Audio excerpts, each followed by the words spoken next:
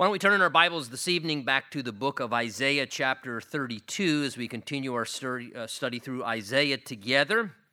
I know it probably sounds a little bit aggressive. I would like to, Lord willing, to take us out through the remainder of chapter 34 this evening, which will mean we'll have to move at a little bit more of a rapid pace and comment a little bit less. We'll see if that actually unfolds. And I know some of these earlier chapters in Isaiah can be a little bit tedious. There's some heavy stuff.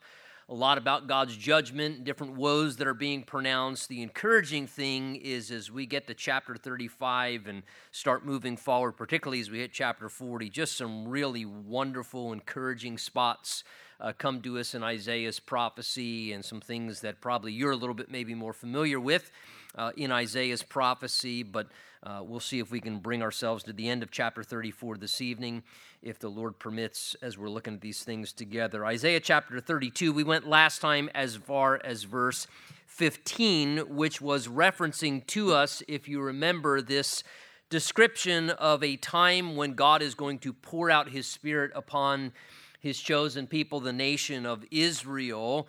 The Bible does describe to us in places like Joel chapter 2, Ezekiel 36 and 37, as well as in Zechariah 12, these indications that there is still going to be a great outpouring of God's Spirit upon the chosen people, the nation of Israel, even as God poured out His Spirit upon the church. In Acts chapter 2 at Pentecost. We saw last time as we finished our time together that the great change that would come in conditions would happen. Verse 15 we saw as we concluded, he said, this will be like this until the Spirit is poured out upon us from on high, a great outpouring from heaven upon God's chosen people. And as the result of that, the wilderness would then become a fruitful field. That which was barren, that which was unfruitful would have a change. It would begin to flourish. It would become productive, and even the fruitful field would then ultimately be counted as a forest. Now, as we go into verse 16 this evening, Isaiah seems to now be describing to us some of what we might say, byproducts will be of this great outpouring of God's Spirit. That as God's Spirit is poured out, and that which is barren now becomes fruitful, that which was once dry and struggling begins to flourish and have fresh life. We're told here, I believe, further what the outcome of the Spirit being poured out upon God's people will be like. He says, verse 16, then justice will dwell in the wilderness and righteousness remain in the fruitful field. So notice, when the Spirit of God has been poured out upon His people, we're told here that one of the byproducts of that will be a renewal of righteous living in the lives of God's people. He says that justice will begin to dwell and righteousness will remain among the fruitful field. People will begin to live in a renewed sense of righteousness, wanting to live right before the Lord, living right among one another, because now the Spirit of God is governing their lives. It's not their human spirit, which by nature is selfish and rebellious, but now the Spirit of God influencing His people, causing them to live in a renewed righteousness as they're serving the Lord and living right among one another. He goes on to tell us, verse 15, and the work of righteousness will be peace, and the effect of righteousness, quietness, and assurance forever. So notice the byproduct of righteousness being expressed through the lives of God's chosen people here, he says, is it will produce the fruit of peace among the people of God. That is a peace in the sense of peace internally, but I believe also a description of peace relationally. That is, God's people will begin to live in harmony among one another. There will be a greater, not only peace within them, but a greater peace among them in the way that they're living with each other. Things like hatred and resentment and animosity and all the things that are the byproduct of ruined human relationships and the way that we struggle as humanity because we're sinful, broken, flawed people, that will be lifted in that day as the Spirit of the Lord is poured out and righteousness begins to characterize God's people, not only the Jews, but really all those who will one day be living even in the kingdom reign when Christ has returned. He says the work of righteousness will be peace. There'll be a greater peace on the earth, and the effect of that righteousness, he says, will bring a quietness among the people of God as an assurance forever. Righteousness produces just sort of, we might say, a restfulness, a calm, he says, just a quietness, a calmness, a sense of assurance and confidence that all is okay. And of course, it will all be okay forever, because then Jesus will be reigning. And that's what's going to make the difference. We have to understand, until the day that the Prince of Peace returns to this earth and sets up his throne and begins to rule and reign on this planet, there will never be this longing that we all have within our hearts that everything would be peaceful and quiet and calm among us. We can never put our ultimate confidence in any human government. Will never come to pass. Until the Prince of Peace is reigning, there will never really be a righteousness on the earth, peace on the earth, and quietness. But one day that is coming, he says, and that will be our assurance forever, when Jesus is finally reigning and taking control of humanity as he should. Verse 18, he says, and my people will dwell in a peaceful habitation, in secure dwellings, and in quiet resting places, though hail, he says, comes down on the forest, and the city is brought low in humiliation. Now, verse 19, he refers obviously to a time of suffering among humanity, even among the chosen people of Israel, a time, again, which will be very difficult. We've been seeing some of this described in our study on Sunday mornings regarding the time of the tribulation and our study of Revelation, and he describes here, though hail comes down and the city is brought to humiliation, despite suffering and hardships, notice he says God's people will be able to experience a peace even in the midst of the hardships, and they will enjoy a degree of peace as they live in security and in quiet. Now, you know verse 18 is clearly got to be referring to something that is yet still further out, because as we think of the current existence of the Jewish people, the nation of Israel, and God says, my people will dwell in a peaceful habitation and in secure dwelling places and quiet resting places. That's not going on right now. The exact opposite of that is what we see happening right now. They are not currently experiencing peaceful habitation there, even in their own land, nor security, nor quiet resting places. We see a lot of the exact opposite happening, and that will continue, unfortunately, to be poured out upon them, even like hail coming down upon them, even in the attack of their surrounding neighbors and enemies. There will be perpetual problems there in the Middle East until the day when the Lord comes and eradicates and brings this change. And that change will happen when his Spirit is poured out upon his people in the last days, and God deals with the nation of Israel, specifically finishes his plan among them, and deals directly with their enemies, as our verses even this evening will clearly describe. God will once for all eradicate their enemies from them. And when he does that, verse 20, he says, blessed are you who sow beside all waters, who send out freely the feet of the ox and the donkey. So again, he's picturing there in verse 20 a blessed existence, a time coming when they will thrive as a nation, as a people. Nothing will hold them back from enjoying abundance. He says, like sowing beside waters, great fruitfulness, productivity, and to be able to send out freely your ox and your donkey means that everything is safe. There's nothing that's threatening. And so he's describing, again, a blessed existence when things are thriving for the Jews and there is no one trying to hinder their abundance and their prosperity. Chapter 33, verse 1, he now comes back to another one of these woes. And as we've said before, the idea of woe to you, this is a warning. God's giving a strong warning.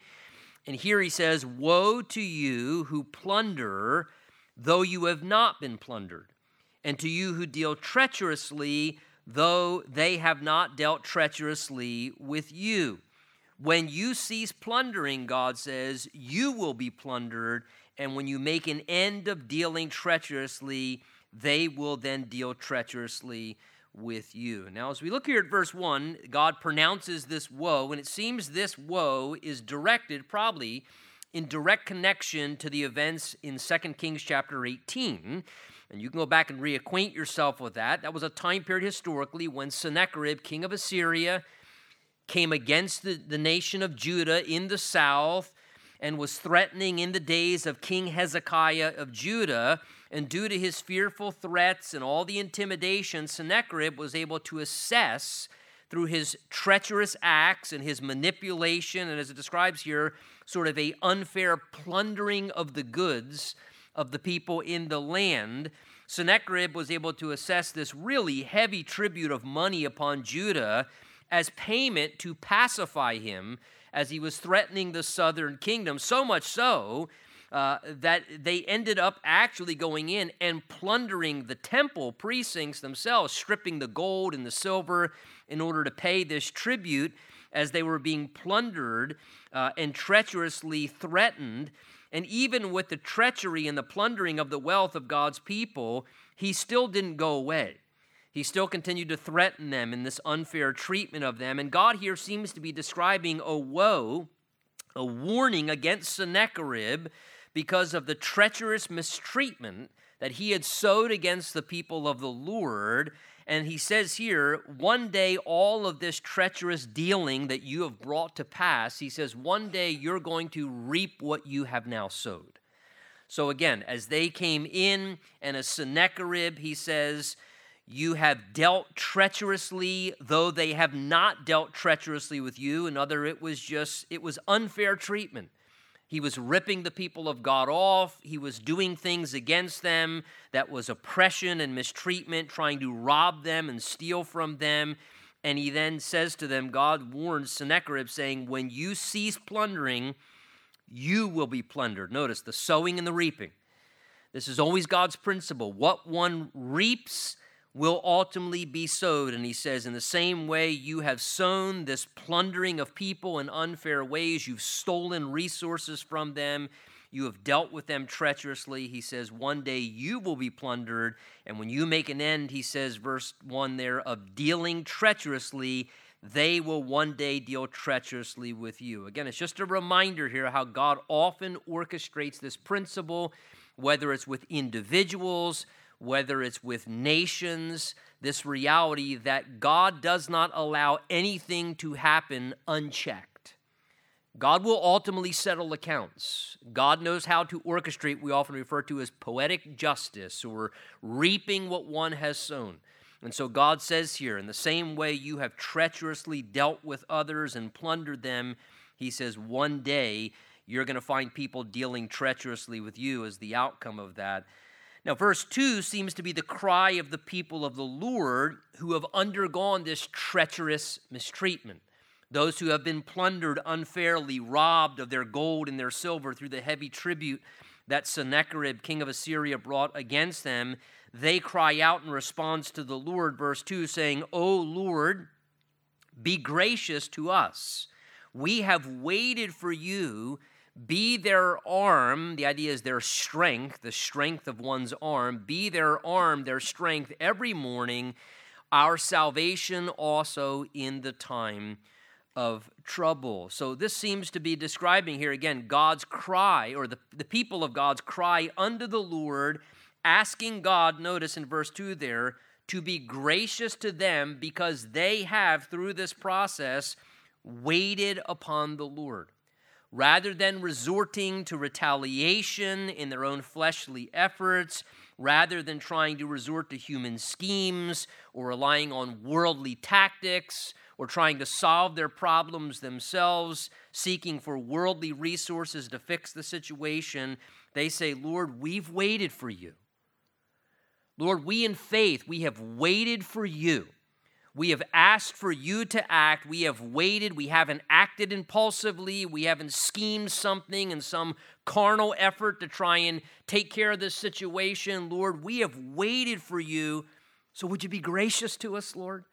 We've waited upon you to act, and we're looking to you now to honor that and to bless us because they chose to humbly wait upon God to act for them. They were asking that God would now be gracious to them in their situation, and that he would answer by coming to their aid, that it would be the arm of the Lord's strength every morning, again, like the strong arm of the Lord, that the arm of the Lord extending now his hand to become directly involved in their situation, that he would show himself strong and be gracious. They wanted to see God intervene and spare and deliver them in the time of their trouble. You know, as I read these verses here, they make me think of one of the statements we saw back in chapter 25, verse 9. I'll read it to you. It tells us this, Isaiah 25, verse 9, "And it will be said in that day, Behold, this is our God. We have waited for him, and he will save us. This is the Lord. We have waited for him, and we will be glad and rejoice in his salvation." And ultimately, that is what would come to pass for Judah, as we've referenced many times, when in one night, after what looked like an absolute guarantee that they were going to be defeated and lose all, the Lord sent forth that angel. We'll see it in chapters 36 and onward, the historical account. It shows up 3 times in the Old Testament because God wanted it to be a known occasion where when it looked like it was absolutely impossible to survive or to overcome the odds, the Lord sent forth that angel, and in one night he dealt with the entire Assyrian army and turned them around and sent the remainder of the 185,000 soldiers who died, whatever were left of the ranks of Assyria, he sent them all away. And they all turned and they went back to their homeland, and God brought a mighty deliverance. And in one day, God turned the whole thing around. God miraculously honored them waiting upon him, and he was gracious to them. And look, this becomes just a good reminder to us, because sometimes we find ourselves in situations where perhaps we've been dealt a treacherous blow. Maybe we have been dealt with in an unfair way. Things have happened, and someone, like described in verse 1 there, has plundered us and taken advantage of us, and they're dealing treacherously with us, and we're thinking, Lord, what can we do? What can we possibly do to bring change in this situation? And look, the one thing that we can do is we can pray. We can wait upon the Lord and say, Lord, we are waiting upon you because, Lord, if your strong arm gets involved in this situation and you so choose according to your will and purpose to extend your arm and your strength in this situation, Lord, you can bring deliverance and you can solve the trouble. You can resolve the problem. And so, Lord, we're waiting upon you, they say, to be gracious to us. And what a great prayer that we as well, as 3 people, as 5 people, as a church, we can pray the same things. Lord, be gracious to us. We've waited on you, Lord. We've waited on you. Now be gracious to us, Lord. We need your favor. We need your help. And how wonderful to realize that we are never without that opportunity still if we're able to seek the Lord in faith and wait to see what he might do. Verse 3 goes on to say, "And at the noise of the tumult, the people shall flee," as I just referenced, and that's exactly what would happen. Perhaps maybe there's some indication of what happened when that angel came in that night and slayed 185,000 Assyrian troops surrounding the city of Jerusalem there, laying siege against it. At the noise of the tumult, the people did flee. They ran as great death went through the camp and through the military ranks. He says, when you lift yourself up, the nations will be scattered, and your plunder shall be gathered like the gathering. Notice he's using metaphors now, analogy. He says it will be like the gathering of the caterpillar. The idea there is like a poetic language.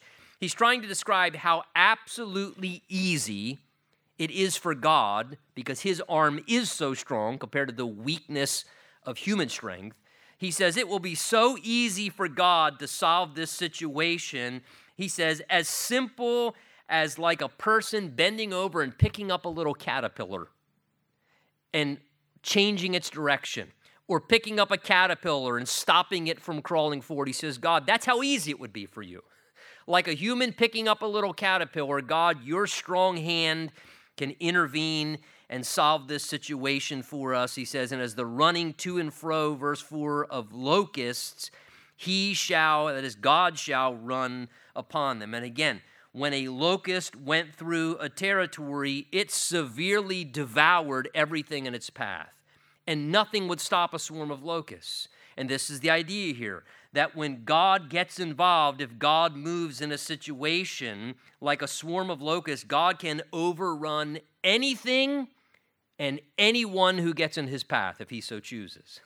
And like a strong swarm of locusts, he can come in and run upon a situation and turn the whole matter around for his purpose, if it be a part of what he is doing in his work for his people. Verse 5, it says, and the Lord is exalted. Again, when God would work in this way and defeat the Assyrians, it would result in the exaltation of the Lord, for he dwells on high, and he has filled Zion, Jerusalem, with justice and with righteousness. Again, the Lord reigns over all. He's enthroned.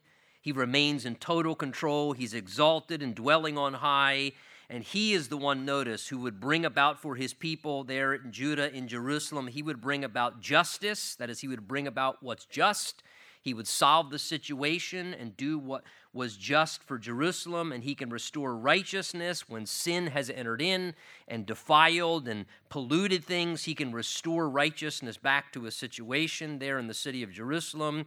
And I love verse 6. He says, and wisdom and knowledge will be the stability of your times, and the strength of salvation. The fear of the Lord is his treasure. So some beautiful little phrases there. God says to his people, wisdom and knowledge will be the stability, the stabilizing thing for your times. Wisdom and knowledge. Again, a knowledge of what is right and true, the knowledge of God, the knowledge of what is right. He says that, as well as wisdom. And what is wisdom? Wisdom is the application of knowledge. Wisdom is taking knowledge that God has given to us and putting it into practice through proper living. That is, wise choices and good decisions, using understanding that God gives to us in knowledge, and then actually putting that into practice by living out properly the way that we should, our lives, our choices, our behaviors and decisions.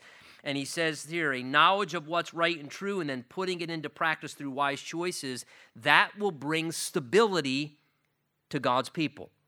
And good for us to remember as we perhaps worry about instability in the world, or instability in our lives, and insecurity and all, and we lose our footing sometimes. And sometimes we struggle with mental instability. And God says here, the stability of your times is not necessarily money. It's not how much resources you have in the bank. It's not what pills you can take to calm yourself down or settle your nerves, or what you can drink. He says, no, knowing the truth, knowledge of what's right, and living out wisely, that will be your stability. That's what will keep you stable, God says. Knowledge and wisdom, God says. Trust in that. That will be the stability of your times. And he says, and it will bring about strength. The idea is it will strengthen your coming salvation. It will be the thing that strengthens you to one day soon experience the deliverance that's coming. The salvation that the Lord will bring for you that you don't need to bring about yourself. And I love the end of verse 6 as well, where he says, and the fear of the Lord, notice, is his treasure. His treasure. And again, the fear of the Lord is having a healthy reverence for God. Having a healthy reverence for God and respecting God and respecting his ways, the Bible says here, is a valuable asset, like a treasure, a valuable asset from God's vantage point. I love how he describes it as his treasure, not our treasure. The idea is it's a treasure, it's a valuable treasure that God deposits into our account. God says, from my vantage point, if you want true treasure, if you want true value, if you want to be wealthy and be rich and rich in God from heaven's perspective, he says, here's where that comes from. Have a healthy reverence for God, and live in a way where out of reverence you always respect God and you respect God's ways above everything and everyone else in your life. That you say, you know what? The fear of man is a snare, but he who trusts the Lord shall be safe. And so I am going to live in the fear of the Lord, and as I live in the fear of the Lord, that will be one of the greatest treasures. He says it'll be the most valuable asset you'll have in your life as my people, to just know that you can live in that way. He goes on, verse 7, to say, surely their valiant ones shall cry outside, and the ambassadors of peace shall weep bitterly. So those who wanted peace find themselves grieving and weeping. The reason, because of what they were doing, the Assyrians, the highways lie waste. The traveling man ceases. Again, as the Assyrians came through that whole land, first conquering other nations, then conquering the northern kingdom, they brought great devastation and suffering. Describing, I believe, the king of Assyria, he says he has broken the covenant. He has despised the cities. Again, he just went through with just severe animosity and harsh, severe treatment, murdering and killing people as he went through the different territories, despising the cities. He says of the king of Assyria, he regards no man. That is, he has regard for no one. He regards no man. The earth mourns and languishes. Lebanon, which is to the north of Israel, is shamed and shriveled. Sharon has become like a wilderness, and Bashan and Carmel shake off their fruits. So he describes here all the negative effects of the actions of the evil Assyrians, and particularly their evil king who was leading them at the time, and how it had taken a toll of great suffering upon many territories. Not just Israel and Judah in the southern kingdom alone, but this leader had regard for no city and for no man, we're told here. He had regard for no one, and he broke promises in selfish acts, showing no regard for the welfare of people. As he describes the cities laying waste, the highways laying waste, the traveling man ceasing, that this man, this leader, broke promises, he broke the covenant, he despised people in cities, and he regarded no man. Now, as I look at that, there's a part of that to me in verse 8 where I have to wonder, too, if Isaiah was maybe even seeing further down, because that is a very fitting picture of really a lot of what the Antichrist will one day do. He will be someone who regards no man, who cares nothing for the welfare of human beings, who will break covenants. He will break the covenant, the 7-year covenant he'll make with the nation of Israel. We just talked about that, Daniel chapter 9, verse 27, this past Sunday morning. And the Antichrist will have regard for no man. He will just bring suffering in a tremendous degree upon humanity. Now, as this king of Assyria, this wicked king, is coming through regarding no one, not regarding the welfare of people, harshly mistreating people, doing everything in complete selfishness, regarding no one but what he wants. And when someone does that and begins to abuse people and abuse humanity, and listen, worse, God forbid, abuses God's people, and regards no one and begins to harm people, ultimately, like a loving, protective father, eventually God's going to say, that's just about enough. I love verse 10. God says in response to what this was happening, God says, now I will arise, says the Lord. Now I will be exalted. Now I will lift myself up. Right on. Let's go, Lord. I just like when every once in a while, and again, the fatherly heart of me can just kind of resonate with it. Kind of like at a certain point, God just says, that's it. I've had enough. I've had enough. And all of a sudden now it's like you have awakened the severity, the sternness of that father, where all of a sudden you just set him on the warpath now. And he just says, you know what? That is about enough. And now I'm going to arise and I'm going to fix the situation, God says. I am going to get involved in the situation, he says. I'm going to arise and I'm going to be exalted. No person is going to be in charge anymore, he says.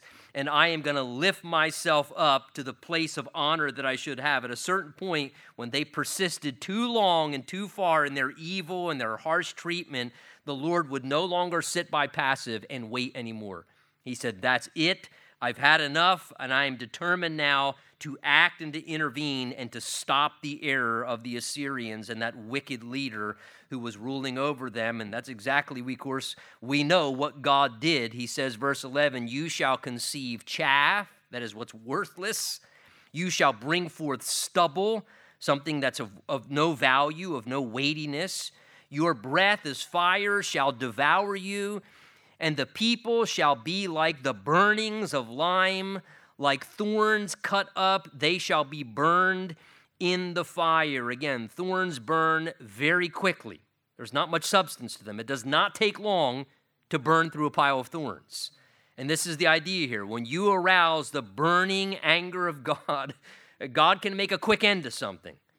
And God says, like the burning of thorns, once you have provoked me to that point, and I have to arise and deal with this in my anger severely, he says, hear you who are afar off, verse 13, what I have done, and you who are near acknowledge my might. So doing such in a manner, he says, where all will see, both near and those who are far off. The idea is everyone who's on looking at this time will have absolutely no question. God said they will know, verse 13, this is what I have done.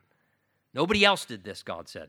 They'll know very clearly this was my might, it was my power, that I got involved in the situation, and this was what I have done by my might to rectify the evil and the wrong behavior of man and to do what was necessary to help my people so that my will and purpose could come to pass. And as God intervened, he did so very strongly to deliver Judah historically and throw off the Assyrians.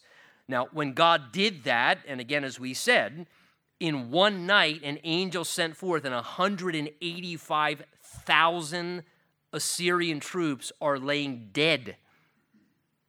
That's a lot of people.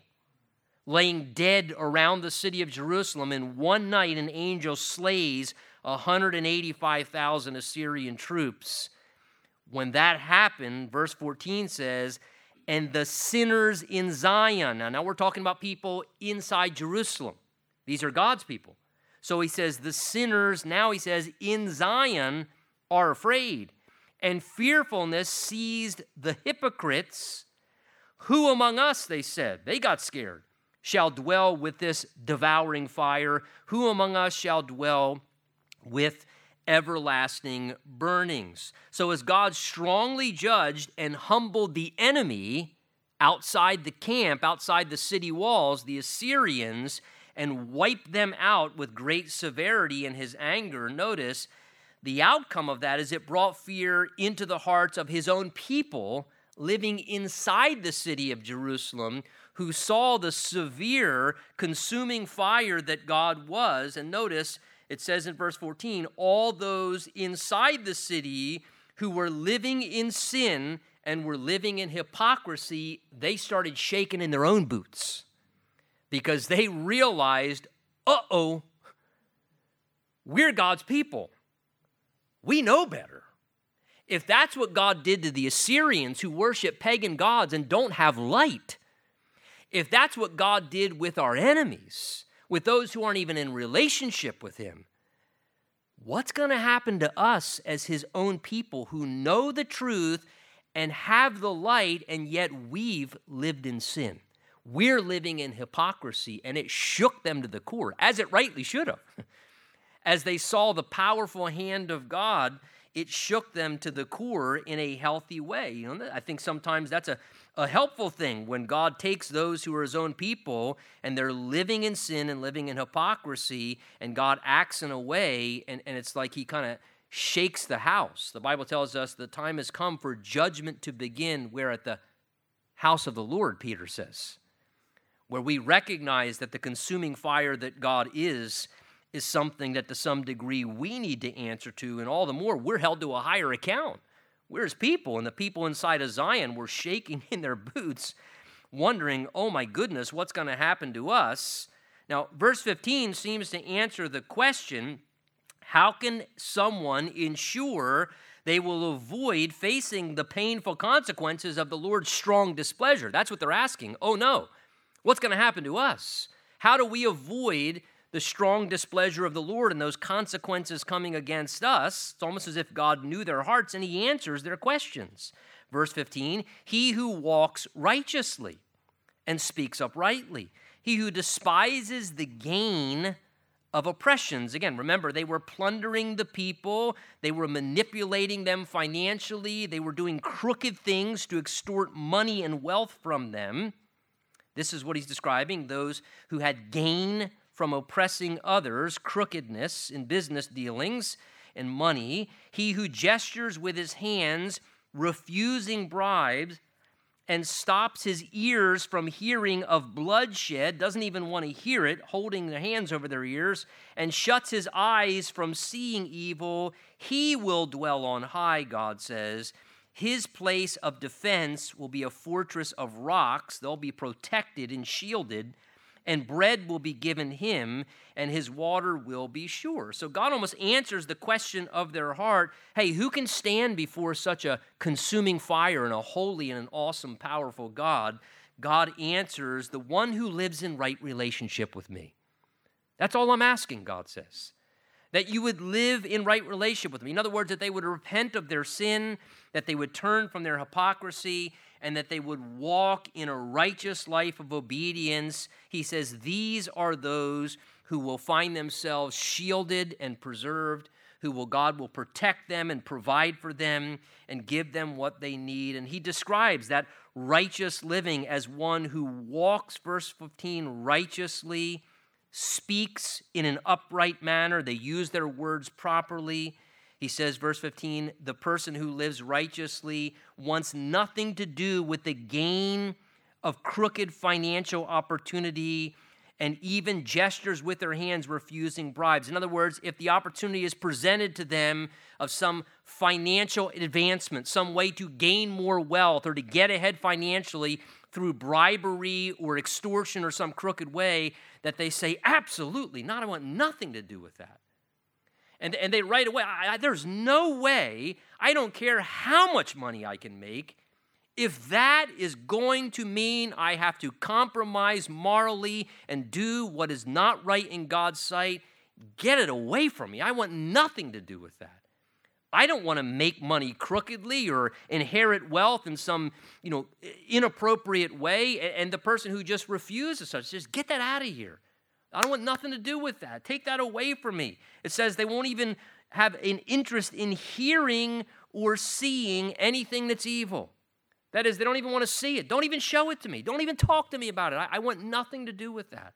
I want to live in a right way before the Lord. That's my treasure. That's what my value is tied up in, what really is a rich life. He says such a person will find themselves dwelling on high, living in a higher way, on a higher plane, ultimately dwelling on high with the Lord and finding the Lord as their shield and their defense, and bread being given to him and water will be sure. Again, may not be luxury, may not be tons of wealth and riches, but God says you can guarantee you'll have bread and water. In other words, God says you'll have what you need. And that's all we're promised from God anyway, that our food and our sustenance will be supplied. Again, the Bible warns us very strongly in 1 Timothy chapter 6 that those who desire to be rich, the love of money, how it causes so many people to deviate, it says it becomes the root of all kinds of evil. And there are those who have walked away from a healthy and right relationship with the Lord, who have turned to crooked paths simply because of the enticement of wealth, have taken a crooked means of making money and getting more wealth in their pocket. And here God says the righteous person despises such things, says, there's no way. I don't want a crooked way to get wealthy. Want nothing to do with that. They refuse it, don't even want to see it, and don't even want to hear it. Now, having refused those things, God says not only will you be protected and taken care of, but verse 15, he says in promise, and your eyes will see the King in his beauty, and they will see the land that is very far off. So appears Isaiah, I believe here, seeing down to something further out of time period when one day they will see the true king, the real king they've been looking for, the Messiah king. Not Hezekiah, not the next king of Israel. Ultimately, that wouldn't be the thing that they were really looking for. But God says, one day, if you do what is right and live right before me, one day your eyes will see the king in his beauty and the land that is very far off. I believe perhaps looking all the way down to the time when the land is enjoying the messianic reign, the time when the kingdom age comes and the land is flourishing the way that God intends for it to be, when the true king, the king of righteousness, is reigning. And again, notice that's the ultimate reward. It's not just being able to see the land, to see the kingdom age, to see heaven's glory. The ultimate reward is being able to actually see not only the king, but to see the king in all of his beauty. That's going to be the reward. To see the beauty of Jesus, to see the glory of the Lord, that is the ultimate reward, to be able to actually behold him with our eyes, to one day see him in all of his beauty. We should be longing for that. One day that will be the great reward we do experience for living right before him. And he says to his people that their memories of all the hardships and the cruelty will be taken away. Verse 18, your heart will meditate on terror. In other words, terrible, horrible things would happen to them at that time historically, and have happened to the Jews many times throughout history. But one day that meditation, that memory of terror will flee from them in this coming age. Where is the scribe? Where is he who weighs? Where is he who counts the towers? God says, you will not see a fierce people. In other words, their enemies who were fierce will be taken away. You won't see them anymore. A people of obscure speech beyond perception, of a stammering tongue that you cannot understand. So God seems to be describing in verse 18 and 19 this wonderful coming time for his people Israel, when all the past cruelty of the horrible things that have been done for them, the terror and the cruel treatment that they've undergone, not only in this day historically, but many times throughout human history, their enemies against them, they will no longer, God says, you'll no longer see your enemy. And God says all of those images and memories of the cruelty in your minds, they'll be gone. You'll say, where have they gone? We don't remember any of this anymore. None of this is something they could even recall. God would take it from their minds. Verse 20, look upon Zion, the city of our appointed feasts, and your eyes will see Jerusalem, a quiet home. In other words, God brings peace to their territory because he would eradicate their memories. A tabernacle that will not be taken down. In other words, it will be perpetual. It will never leave. Not one of its stakes will ever be removed, nor any of its cords broken. It would be lasting. It would be there forever. Perhaps even a reference to the holy city, the New Jerusalem, that will one day come down, the tabernacle of God dwelling with mankind when he returns. But there the majestic Lord will be for us a place of broad rivers. So notice the presence of the majestic Lord will be among them, and he will be like to them a river, a broad river. Now, a broad river would not only allow access for food and supplies to be brought into them, but a broad river also became a defense because it became a separation, a barrier between you and your enemy. So he's describing God here likened to a broad river, their protector, as well as their provider, the majestic Lord in their midst, nor majestic ships pass by. For the Lord is, verse 22, our judge. The Lord is our lawgiver. The Lord is our king, and he will save us. So notice, the Lord would be the one who would render for them as their judge just judgments. He would be the one who would establish righteous ways for them as their lawgiver in their midst. And the Lord also, thirdly, would be their king. He would be the one ruling over them in a proper way, bringing a righteous reign in the time that he was in their midst. And only the Lord, folks, in all of his perfection, can be all three of those things at once. Only Jesus.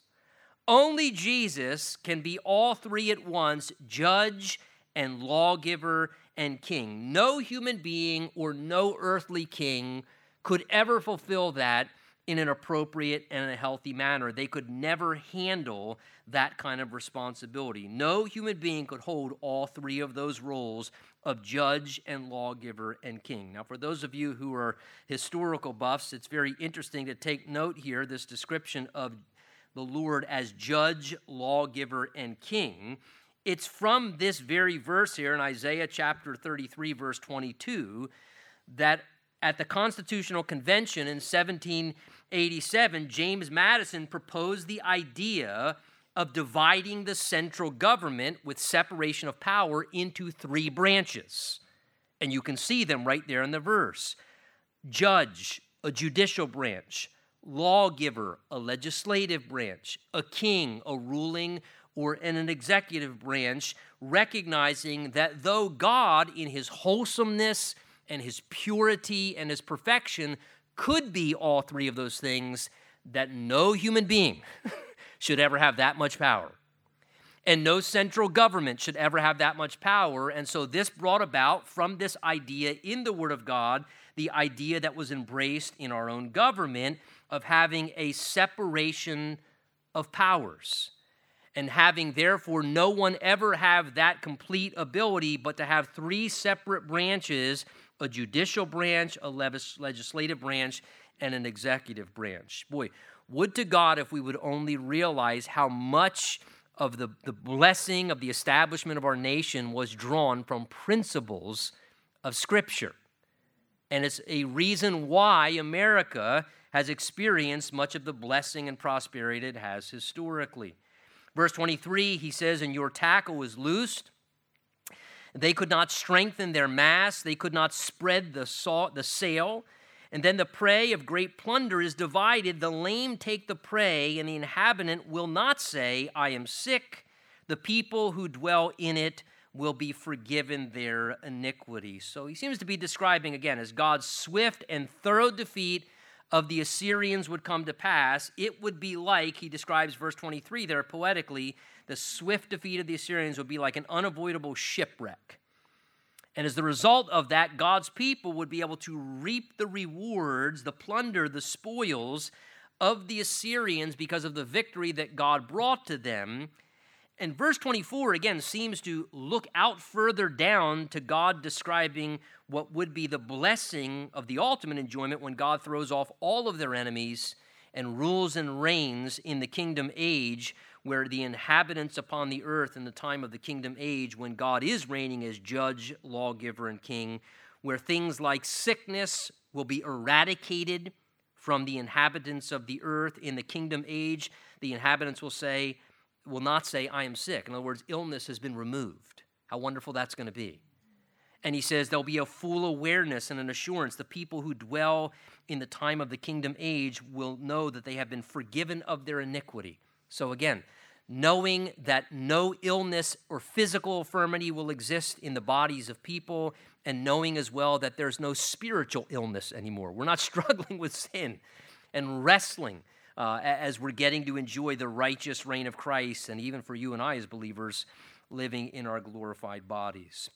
Now, chapter 34, I want to briefly take you through this if we could here, and trust me, you'll appreciate that I say briefly, because it describes really a lot of the severe judgment, much of this we've been talking about in our study in Revelation, that is going to come upon the earth during the time of really, I believe, chapter 34 describing what would be the final battle, the battle of all battles, the battle of Armageddon, as God unleashes his severe wrath and judgment upon humanity. Because you notice the shift now becomes global. Chapter 34, verse 1, "Come near, you nations." So notice we're talking about not just a nation, not just the Assyrians now, but nations, plural.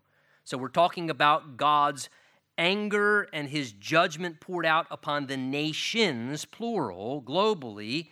"And heed, you people, let the earth hear and all that is in it, the world and all things that come forth from it, for the indignation of the Lord is against all nations." Why? Because all of humanity globally had been rebelling against God for human history. And his fury against all their armies, he has utterly destroyed them and given them over to slaughter. Also their slain, verse 3, shall be thrown out. Their stench shall rise from their corpses. So the picture here of a great battlefield with corpses and slain bodies. Their stench shall rise from their corpses.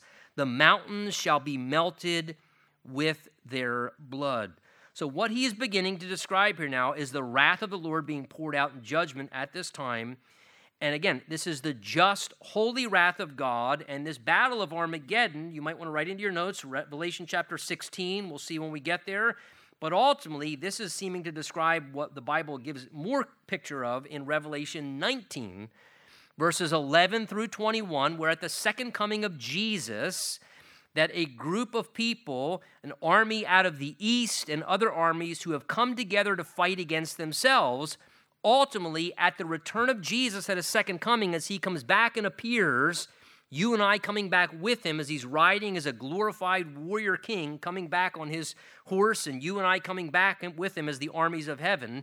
Notice he describes there, verse 2, the indignation of the Lord is against all nations and his fury against all their armies. Because what will happen is these armies that come together in the battle of Armageddon will first be ready to have conflict with one another, but then when they see Jesus return, they unify in their hatred towards the Lord, and they turn their weapons against the Lord, as humorous as that is, and it really is humorous. You wonder why God says that he laughs, sometimes humanity. And they think they're going to defeat Jesus, this coming king coming through the sky, and Jesus makes very quick work with a word of his mouth.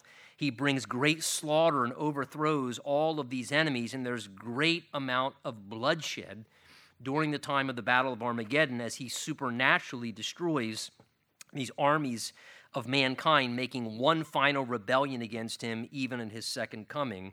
Verse 4 says, and all the host of heaven shall be dissolved, and the heavens shall be rolled up like a scroll. Their host shall fall down like a leaf falling from the vine, like a leaf just falling off at the end of a season, and the fruit falling from a fig tree. So notice, just like when someone finishes up the story or reading a record on a scroll, and they, as soon as they finish, just roll it up and set it aside because they're done with it.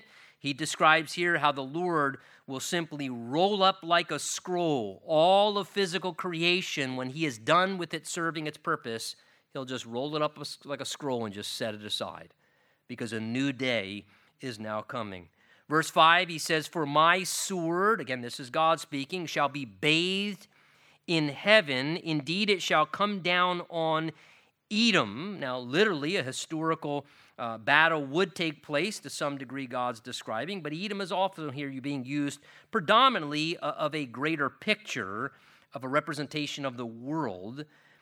He says, indeed, it shall come down upon Edom and on the people of, the people of my curse. Again, the curse coming from the Garden of Eden, the sin of mankind. The people of my curse for judgment. The sword of the Lord is filled with blood. Many of this language very similar to Isaiah chapter 63, Revelation chapter 19. It is overflowing with fatness, with the blood of lambs and goats, with the fat of the kidneys of rams. For the Lord has a sacrifice in Basra, and a great slaughter in the land of Eden.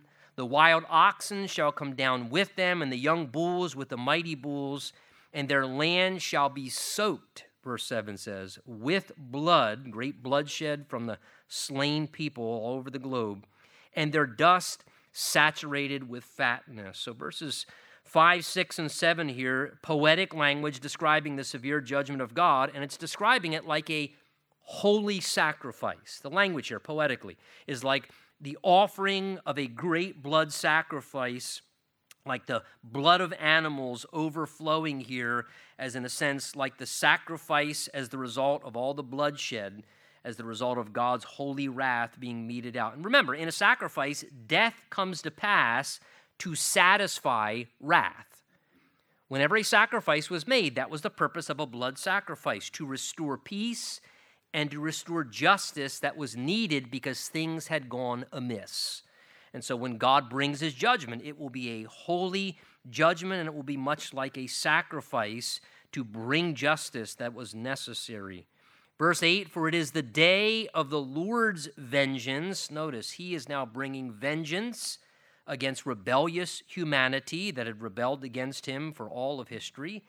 The year, take notice of this, verse 8, the year of recompense for the cause of Zion, again, Jerusalem. So again, take notice, part of this is not just repaying humanity, but there is something in the midst of God's judgment of also making due repayment and recompense for the cause of what's been done to Zion or to Israel. And this is a time as well when God is meting out severe judgment upon all those who have harshly and cruelly brought painful things for the cause of the nation of Israel. And God says, one day I will bring vengeance for that. Its streams shall be turned into pitch, its dust into brimstone, its land shall become burning pitch, like an oil field lit on fire. It shall not be quenched in the night or the day. Its smoke shall ascend forever. From generation to generation, it shall lie waste. Now, this is a description of what would happen to Edom, but again, it's a picture foreshadowing the great global judgment to a greater degree that would come to pass. Notice, no one shall pass through it forever and ever. Verse 11, but the pelican and the porcupine, the animals, shall possess it. Also the owl and the raven shall dwell in it. He shall stretch out over it the line of confusion and the stones of emptiness. They shall call its nobles to the kingdom, but none shall be there, and all its princes shall be nothing. So it's describing, so thorough will the judgment of God be, that he says the inhabitants will no longer be left upon the earth. Things will be left, he's describing, in an uninhabitable condition. So severe the cataclysmic judgments that will come upon the earth. Again, we're studying much of this in our teaching through Revelation. So severe will the judgments of God be that it will leave the earth and creation in such a condition where humanity won't be able to inhabit it anymore. There will be such a loss of life and a global death toll that everyone who rebelled had now been held accountable, that no one could escape. And now the earth is left uninhabitable. He says, verse 13, the thorns shall come up in its palaces, nettles and brambles in its fortresses. It shall be a habitation of jackals, a court for the ostriches. The wild beasts of the desert shall also meet with the jackals, and the wild goat shall bleat to its companion. Also the creature shall rest there and find for herself a place of rest. There the arrow snake shall make her nest and lay her eggs and hatch and gather them under their shadow. There shall also the hawks be gathered, every one with her mate. So again, just using Isaiah poetic language here to describe the end result will be such a tremendous, again, very sad to think of, such a tremendous loss of life for humanity on a global level, that things will be left in such a bad condition. He describes here poetically how only animals left roaming and how Edom would be left in that condition. But again, this is a sense of how bad the death toll will be when the day of the indignation of the Lord comes to pass on a global level, and all that will be left among those who have rejected is just the animals roaming in this uninhabited type condition left upon the earth as the result of the great devastation of that time. But yet, interesting, he says that every one of the animals will still, interesting, the end of verse 15, still have a mate. And then the chapter concludes saying, search from the book of the Lord and read. And that's always a good piece of advice. Search from the book of the Lord and read. In the midst of all that you think, why in the world do we have to read that? Well, God always says, listen, continue to search from the book of the Lord and read. Because you're never going to find things of the knowledge of God and understand things to a greater degree if you're not searching the book of the Lord and reading. God says in the midst of all these things, search from the book of the Lord and read. Not one of these shall fall. Not one of what? Not one of God's promises. Not one of God's statements. Not one of God's truths. Not one of God's principles. Nothing in God's word shall fail. Not one shall lack her mate. Now, there he's describing the animals just above that would all have their mate still, despite the horrible conditions on the earth. For my mouth has commanded it, and his spirit has gathered them, that is, gathered the animals, so that they could each find their mate still to exist on the planet once globally there's been a great death toll of humanity. He has cast the lot for them, that is, for the animals, all those that were left, and his hand has divided it among them with a measuring line. They shall possess it forever, From generation to generation, they shall dwell in it. Now, interesting the way this chapter comes to a conclusion here. God, again, using this great devastation that will come on the land of Edom as a picture of a greater foreshadowing of global judgment. After Edom became a wasteland, all the animals still, God says, would have a mate. And they would still find their mate because God would make sure they could still find their mate. And the reason was God was in total control of orchestrating his plan and purpose by his Spirit's work. And this is what he's describing where he says, search and see that not one of the things that I have said shall fail, not one will lack a mate, because God says, my mouth has commanded it, and my Spirit will accomplish it. My word has declared it, and my Spirit will bring it to pass. And they could look to God's written word as evidence of God's work, verifying that God always keeps his word. God's mouth speaks it, God's word says it, and then God's Spirit orchestrates it and brings it to pass. And that same pattern is true for every portion of the Word of God, not just this chapter that we read, and you said, thank goodness we read that in 8 minutes, because that would have been a torture if he did that for a whole Bible study. Every principle, every truth, every promise in the Word of God, search it, read it, and God says, listen, I've commanded it with my mouth, and I have the character of credibility, and I always keep my word. Everything you find. If my mouth's declared it, God says, my Spirit will orchestrate it. And every truth you find in the Word of God, folks, it applies for that. The truths about overcoming sin, the promises of God taking care of us, the assurances of heaven and eternal glory, everything God's word says, if his mouth's commanded it, his Spirit will bring it to pass. The power of his Spirit will do it, and that gives a wonderful encouragement to search and read the Word of God. You guys are troopers. Let's stand.